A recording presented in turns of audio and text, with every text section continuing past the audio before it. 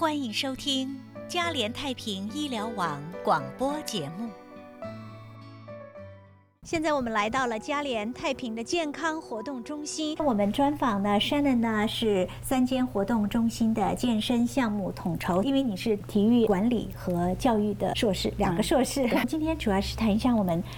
年长一点的我们的长者朋友的运动，好吗？对，那我们的长者呢，在运动方面呢，和其他的人群呢有稍微的不一样。因为长辈朋友呢要非常的小心在运动的时候。如果说像我们有任何慢性疾病的话呢，我们在运动的时候呢，要看看哪些运动是适合我们的，哪些运动的时候我们要特别的小心。比如说呢？我经常哪些慢性病对，你像如果说有高血压的患者呢，我们在做运动的时候呢，我们就要避免进行太高强度的，那样子的话会给我们心脏增加更大的负荷，和我们的血管的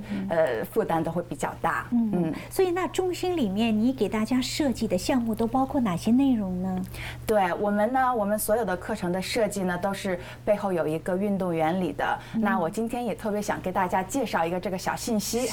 就是我们平时都知道我们在吃饭的时候呢，要营养均衡，比如说要摄取足够的蛋白质谷类或者是奶类这些的蔬菜水果，样样都要照顾到。那我们在运动的时候呢，也是要面面俱到，要均衡。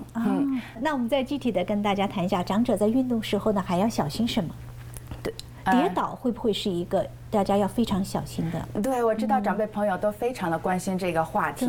根据美国疾病控制与预防中心的数据显示，每年在65岁以上的长者当中呢，每4位就会有1位有跌倒的情况。所以这个现象非常的普遍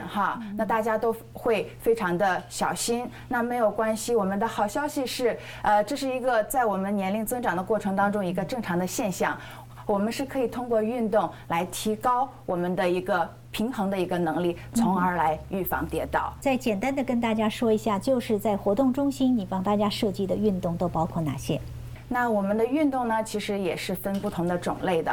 我们主要呢有4个方面。那第一个呢是我们的力量，这个指的是我们肌肉的一个抵抗阻力的一个能力那第2个呢就是我们的柔韧性，这个指的就是我们关节可以浮动的一个范围就是我们平时都会大家俗话所说的拉筋这样子一些伸展的一些动作。那第3个呢是我们的一个耐力，就是我们俗话所说的体力看体力好不好，容不容易累。那最后一个就是长辈朋友非常关心的一个平衡能力，也是平时我们了解比较少的。但是在我们活动中心，我们有 Cal State Fullerton 大学认证的一个课程，叫良好平衡训练。那通过这个课程呢，我们可以从不同的方面来提高我们对身体的一个平稳、协调性，还有身体移动的一个能力。好因为每一位长者走进来，他们的这个体能还有健康状况都是不一样的。所以你们是如何来确定说，他适合什么样的运动，他又不适合什么样的运动？这是一个非常好的问题。那在我们活动中心呢，我们有给我们所有的会员提供一个免费的福利，那就是奇英体能测试，是一个非常简单的专门针对长者朋友设计的一个测试。通过做6个简单的动作来了解我们的身体指标，我们的体能状况，看看哪些方面比较好，哪些方面可能稍微薄弱一点，需要加强。那这样在选择运动或者来选择课程的时候呢，就会比较有针对性。那像我们在今年呢，我们发现在我们